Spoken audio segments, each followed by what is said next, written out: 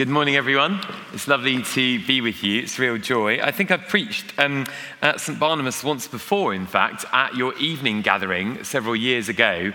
And it's just always nice to be invited back somewhere, isn't it? I mean, you just never know what will happen. So, you know, that's I'm really blessed to be with you. If you've got a Bible with you, I believe it will be on the screen as well. As Anne has mentioned, we're going to be reading from 1 Corinthians chapter 6. Now, because Anne wanted me to speak on this passage, and I wasn't able to come last week, the really smart people equipped with good memories and who were here last week may remember that Anne, or was it Anne or someone, James spoke on the second half of this passage, this chapter last week. So with me today, you've got the first half of the chapter 1 Corinthians 6. So I'm going to read it to us now.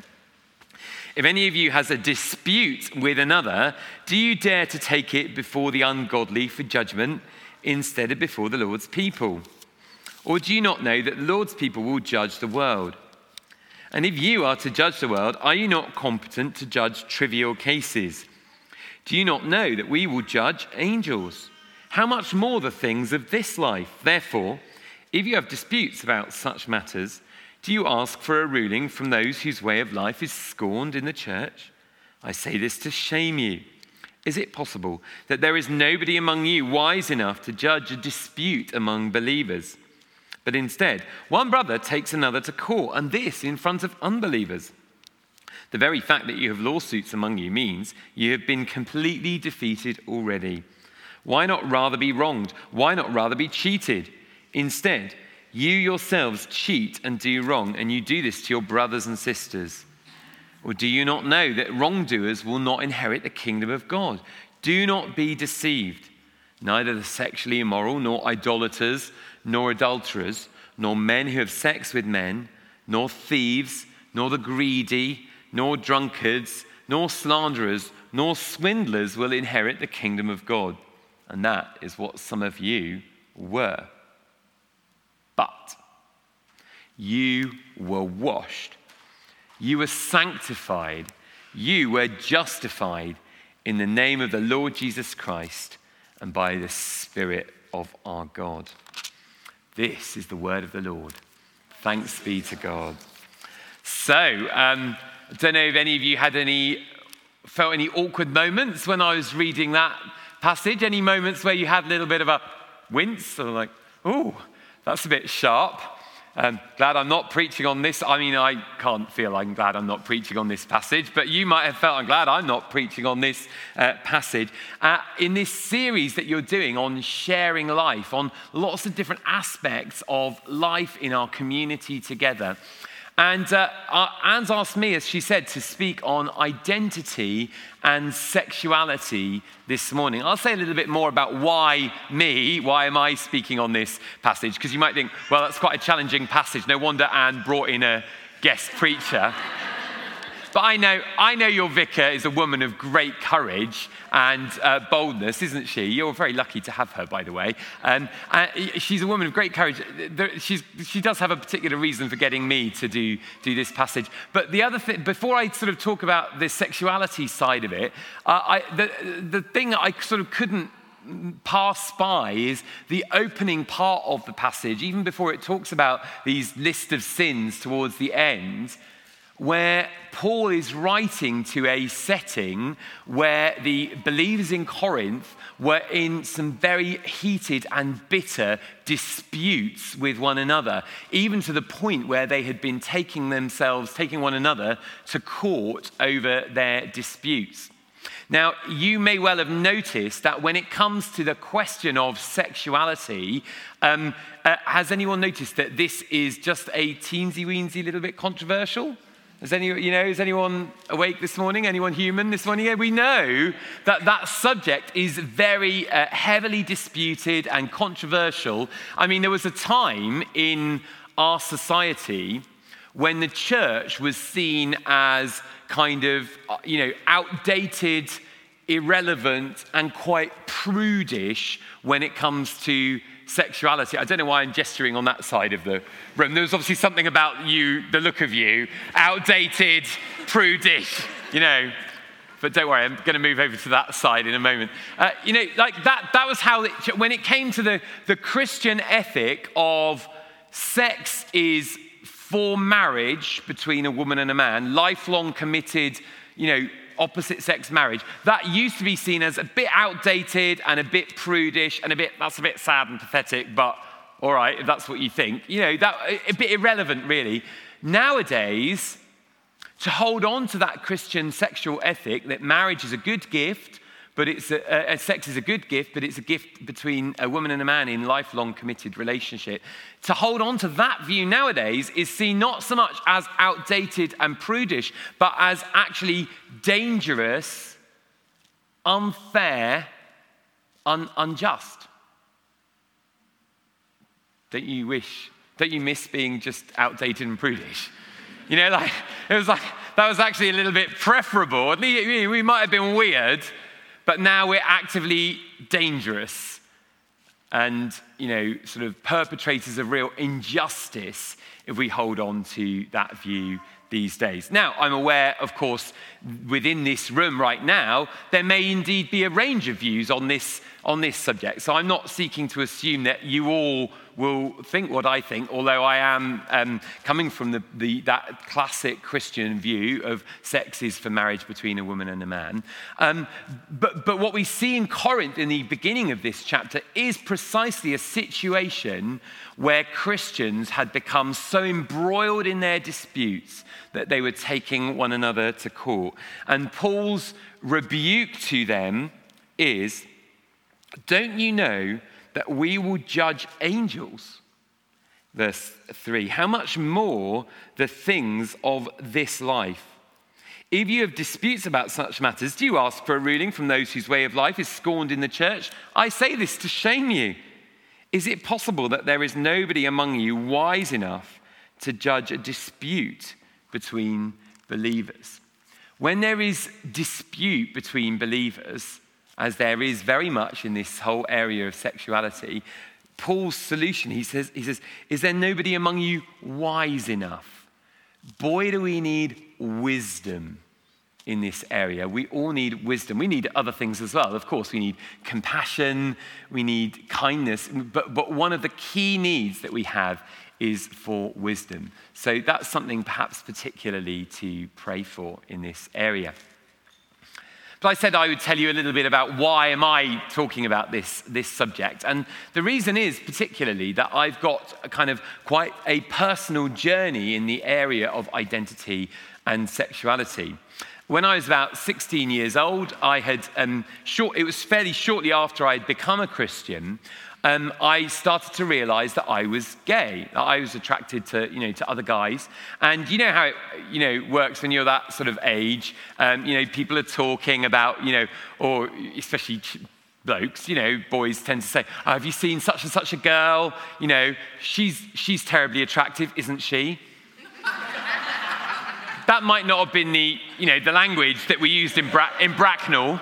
But, and I remember a moment when one of my mates was saying, such and such a girl, she's very attractive. And I was sort of like looking deeply into his eyes and realizing that what he felt for her, I sort of felt for him. I was like, oh, that's a bit of a penny drop moment. I was probably a bit slow on the uptake, but penny drop moment. And so I realized, well, that means I'm gay. That's the word for that, isn't it? Simple, that I'm attracted to guys, not to girls, so I'm gay. Now, I was in a church at that time that was, like this church. It was a church that sought really to base what it taught on the Bible. And it was a church for young people. So sex was important in the agenda and, an important topic for our teaching. So the teaching I received in that church was, sex is good, but sex is a gift for marriage between a woman and a man, and therefore you need to wait for marriage. So sex is good, but it's for a specific location, as it were, or context, and therefore, if you're not in that context, you need to wait for marriage. And that was kind of like a good start. It was like kind of a good step in the right direction. I'm really grateful that I received that teaching, because it meant that right from the beginning, as I was becoming aware of my sexuality, I was in this environment where I was being kind of encouraged. Don't just act on your feelings. You know, it's not like your feelings are all wrong, but you don't just go acting on however you feel, but work through kind of like why has God given us this gift of sex in the first place? The slight downside of that teaching was, as I started to realize, well, I'm clearly not attracted to women, but so marriage is not going to be an option for me. Obviously, this is long before same-sex marriage. I know I look terribly young and everything, but you'll just have to take my word for it.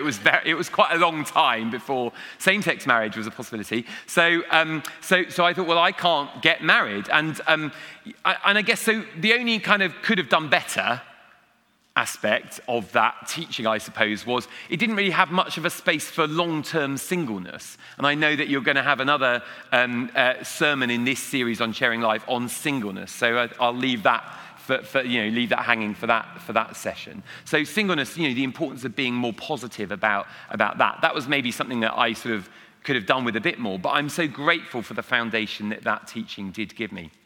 I went off to university in another city. Awkward moment there. Navigated that one. I went off to university, and I was, and when I was there, I started to become more open about my sexuality. I hadn't really told many people at school, because in those days that was not a sort of good idea. I have to say, something I regard as really positive nowadays, even though there would be things in our culture which I would be much more ambivalent about, something I do believe is positive is that much more, clear message in schools and environments like that if people are gay and open about their sexuality, that they need to be accepted as they are, and the clear message like my kids receive at school. I've got kids now. I'll get to that bit of the story in a minute. Against homophobia. So there's been lots of areas where I'm uncomfortable in cultural changes, but I don't think it's like just an unnuanced, everything's got terrible. I do think there's some areas which have got better. And I think, for example, being a gay teenager at school in many cases these days is easier and better, much better experience than it would have been if I'd been open at the time. So just to sort of comment on that. So anyway, I went to university, and I did start being much more open about my sexuality. There I was in the LGB society, and I was in the Christian Union. I was involved in different things in church. I was in the worship band, wasn't very good, but I was in it. I was on the prayer ministry team, and I was open about my sexuality. And I'm so grateful for the church and the Christians that were around me, because they gave me two things which I think were really important. The first thing they gave me was, when I shared about my sexuality, I'm gay, they gave me unconditional acceptance and affirmation. Amen. They loved me just as I was. No one said to me, you need to change your sexuality, or that's a bad thing for you, or you can't be that and a Christian. People just accepted me as I was. And I'm so grateful for that. That's so important. At the same time, in this environment, I was involved in the Christian Union. Now, many of you will know that Christian unions at university are not generally hotbeds of radical liberal theology. Is that, amen? Is that still true? I think it might still be true. And so, yeah.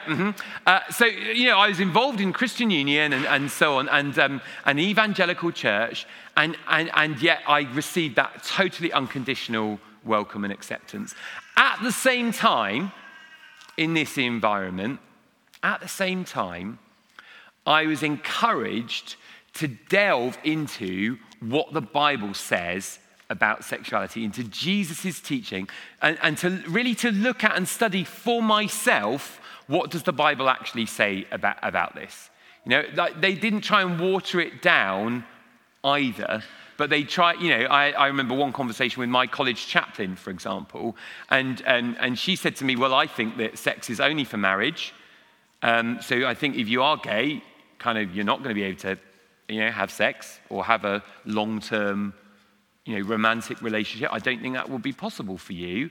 At least, if nothing changes about how you feel, about your orientation. She said, so that's where I'm coming from. But she said, but don't take my word for it.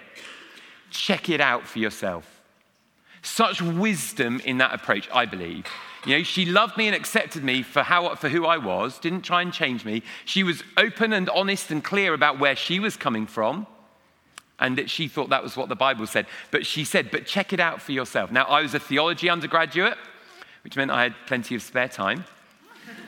And so I did check it out for myself. I read the books. I read the different I looked at different points of view on the subject, because then, as now, there were different points of view about, well, what does the Bible say? And I came to the conclusion that based on verses like the one that we had read this morning, verse 9, the sexually immoral, idolaters, adulterers, men who have sex with men, thieves, the greedy, drunkards, slanderers, swindlers, I came to the conclusion that the Bible did not approve, unsurprisingly, on the basis of verses like that, of same-sex sexual practice, even in kind of long-term committed, loving relationships. That was the view that I came to. And indeed that it's quite challenging about them. I mean, it's interesting, the list that is there in the passage. This isn't what I thought at the time, but this is just kind of my little comment on it now. It's important to say the Bible doesn't single out same-sex practice and then say, and look, this is kind of worse or more problematic than other issues. So, it's here as one thing in a list.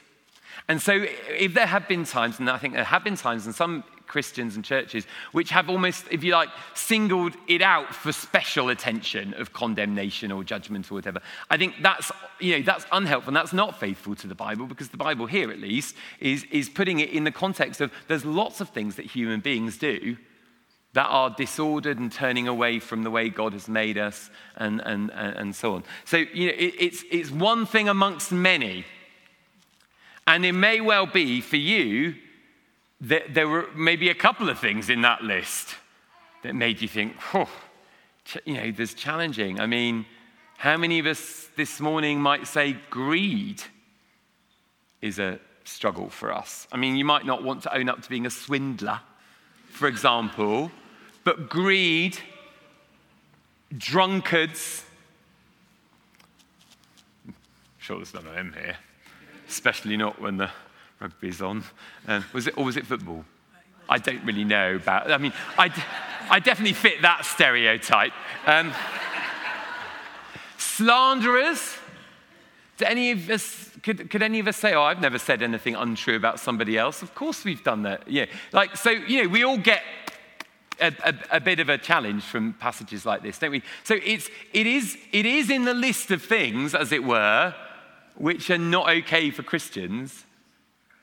But it's one thing amongst many in that list. Okay, so I think it just helps us to keep this particular one in proportion. So going back to my story, I was in this Christian setting where I was loved and accepted just as I was, and at the same time, I was challenged to surrender my whole life to Christ and to really study for myself what the Bible says about this area.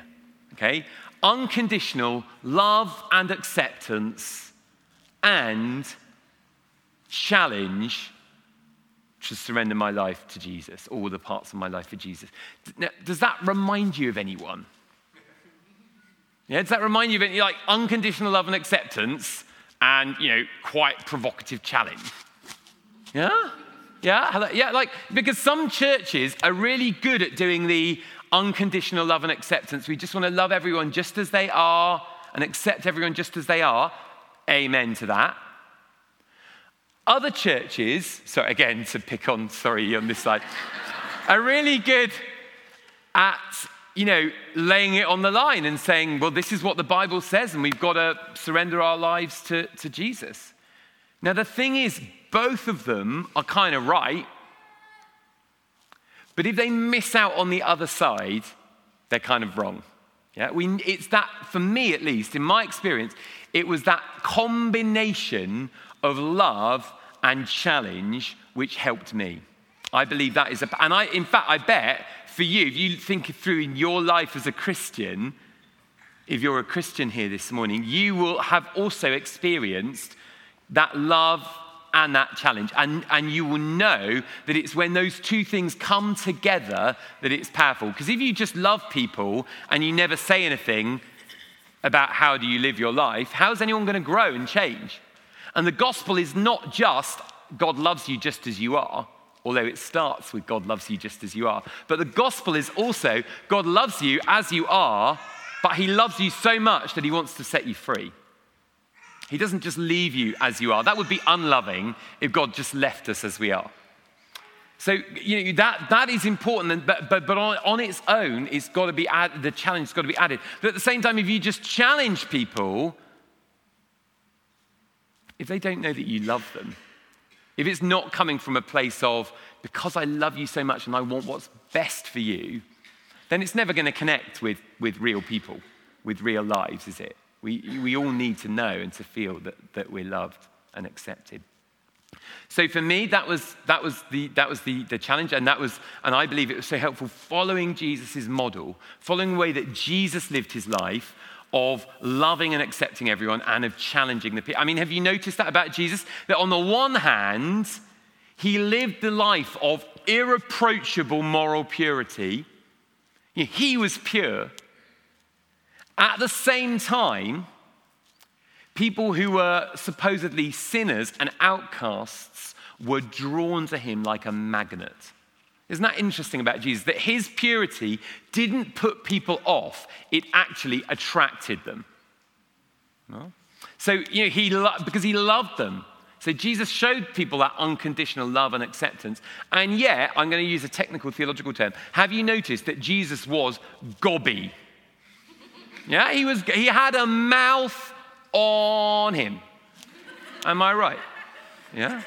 Jesus laid it on ice. He was very challenging as well. So that powerful combination that we all need in our lives, that was what helped me so much. So I carried on living as a single person. I didn't seek a same-sex relationship. I wasn't attracted to women, so I wasn't an option to look for a relationship with a woman, and I remained single. And I would say, on the whole, I found the church to be a really loving and nurturing and supportive place for the way that I was living my life. Far from, sometimes people say, well, the church is homophobic, the church is rejecting gay people. For me, the church was my safe place, because that was the place that was helping me to live my life the way I believed God wanted me to live. It was people were encouraging me and alongside me in that area. The only thing that I think I would, if I was to, if I could change it, the only thing I would love to have see improved would have been really,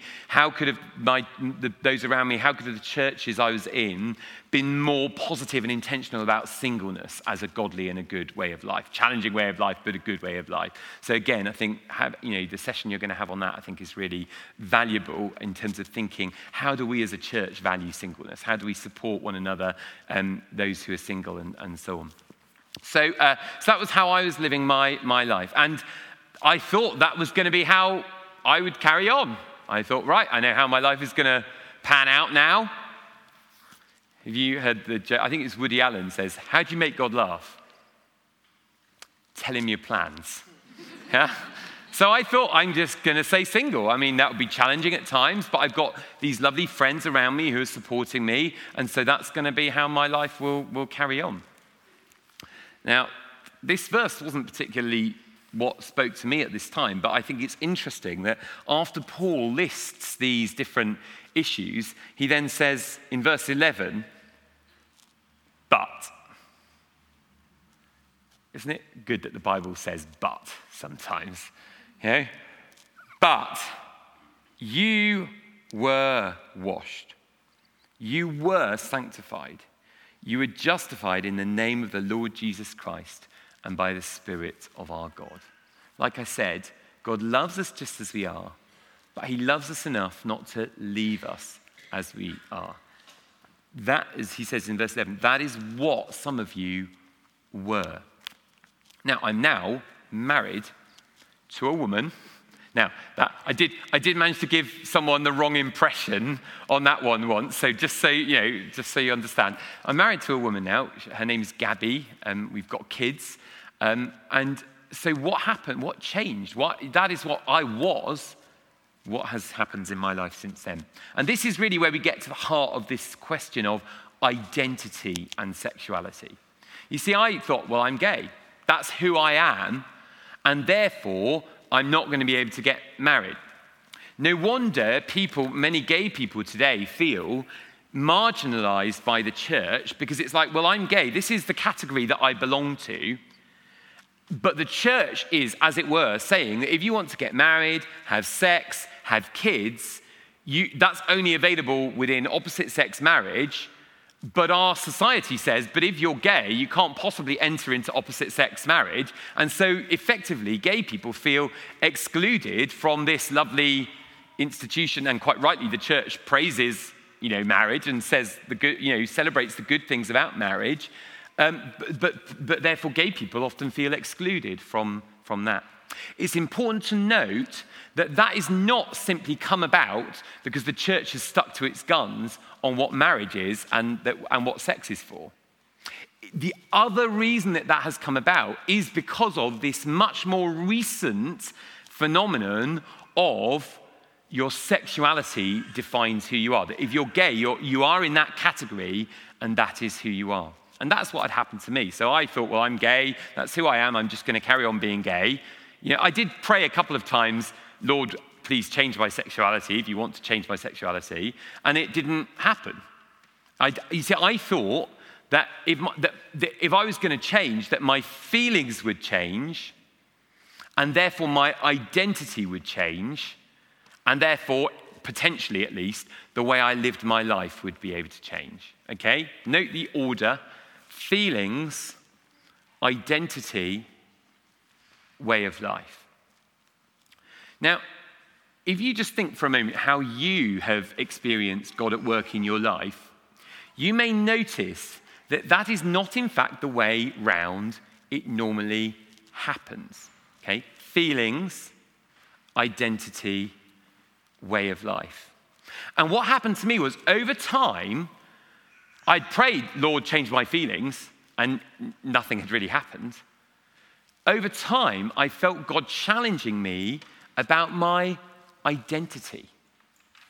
The fact that I had identified myself, well, I'm gay, this is who I am, I'm not going to be able to change my identity unless God first changes my feelings. And if anything, actually nowadays, I'm quite nervous. I'd actually be quite cautionary against attempts to change feelings, because I think so many gay people really struggle to feel accepted by themselves, by society, by the church. Actually saying, so you need to change this major part of how you feel, almost tends towards exacerbating any feelings of, sort of not struggling to accept yourself. So when I'm supporting gay Christians these days, if anything, I work on the opposite. I encourage them to go on that journey of really knowing that God accepts them just as they are, and really getting the foundation of that solid. I think that's actually the priority. I felt God challenging me, not on my feelings, which I couldn't do really much about. I mean, I could do something about how I responded to my feelings, but the pattern of my feelings was not something I had chosen. That was just there. But actually about my identity. I felt God encouraging me and challenging me over time to lay down my identity as a gay person. And I was like, well, all right, if you insist, but I'll kind of still be gay. I might not call myself gay, but I'll still be attracted to guys. How will changing the way that I label myself, how will that change the way I feel? Well, let me give you a parallel. Put your hand up if you're a sinner. Put your hand up if you would say you're a sinner. That's an interesting response. Okay. Did you know that the New Testament never refers to Christians as sinners? Not once. your identity, you are not a sinner in the sense of your identity. How does the New Testament refer to Christians? As saints.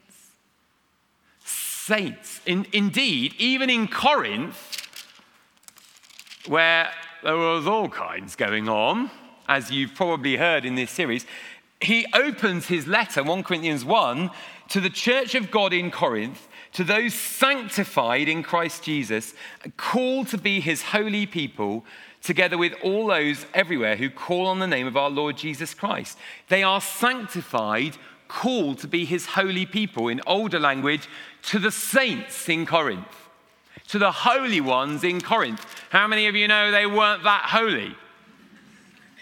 That's not his point. The point is, holiness is their identity, not primarily what they do. I thought it was feelings, identity, way of life. But the way God works with us is he actually starts to change us first at the level of identity. You're not a sinner, you're a saint. You have a new identity. How many of you feel like saints all the time? We don't, do we? That's not realistic. We often feel like sinners, but that doesn't change our fundamental identity, which is that we are saints. That is secure. And it's over time as we accept that identity and walk in that identity that our feelings start to come into line. I admit, slowly, our feelings start to come into line, and then our way of life starts to change. Okay, it's the order in which it happens. New identity, feelings start to change and come into line, way of life starts to change. So that was kind of, to cut a long story short, what happened to me over time. I laid down my identity. I'm not going to identify myself in that way anymore. And then I did experience some level of change in my feelings. It wasn't a total change. It was not like I went from like fancying loads of blokes, bing, to fancying loads of women.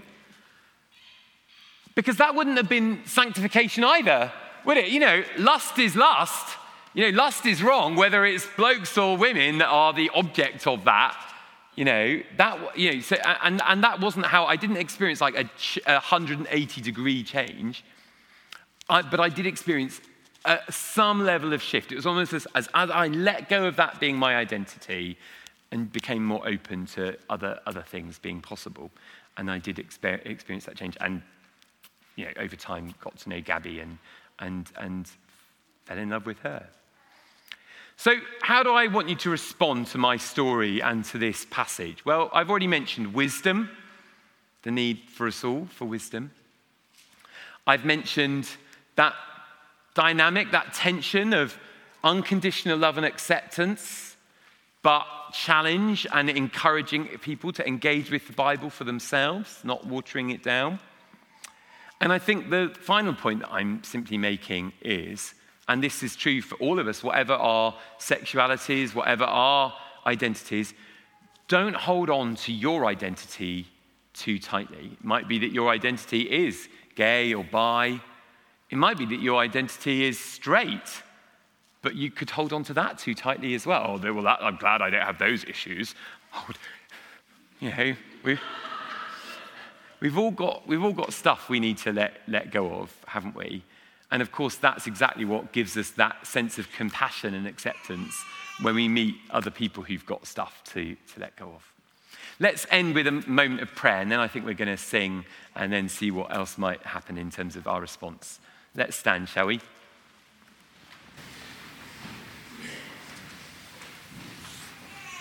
Lord Jesus, we thank you that you are here in this place with that wonderful combination of love and acceptance with challenge. Lord, we thank you for that.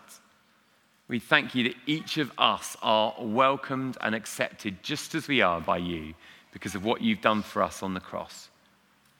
And we pray that whether we need to hear that love and that welcome afresh this morning, or whether we need to hear that challenge, or it may be that some of us, you're calling us afresh to let go of some of our identities today. Lord, would you speak to us again this morning to do that? Lord, we give you that invitation, a welcome to speak to us. Thank you, Lord.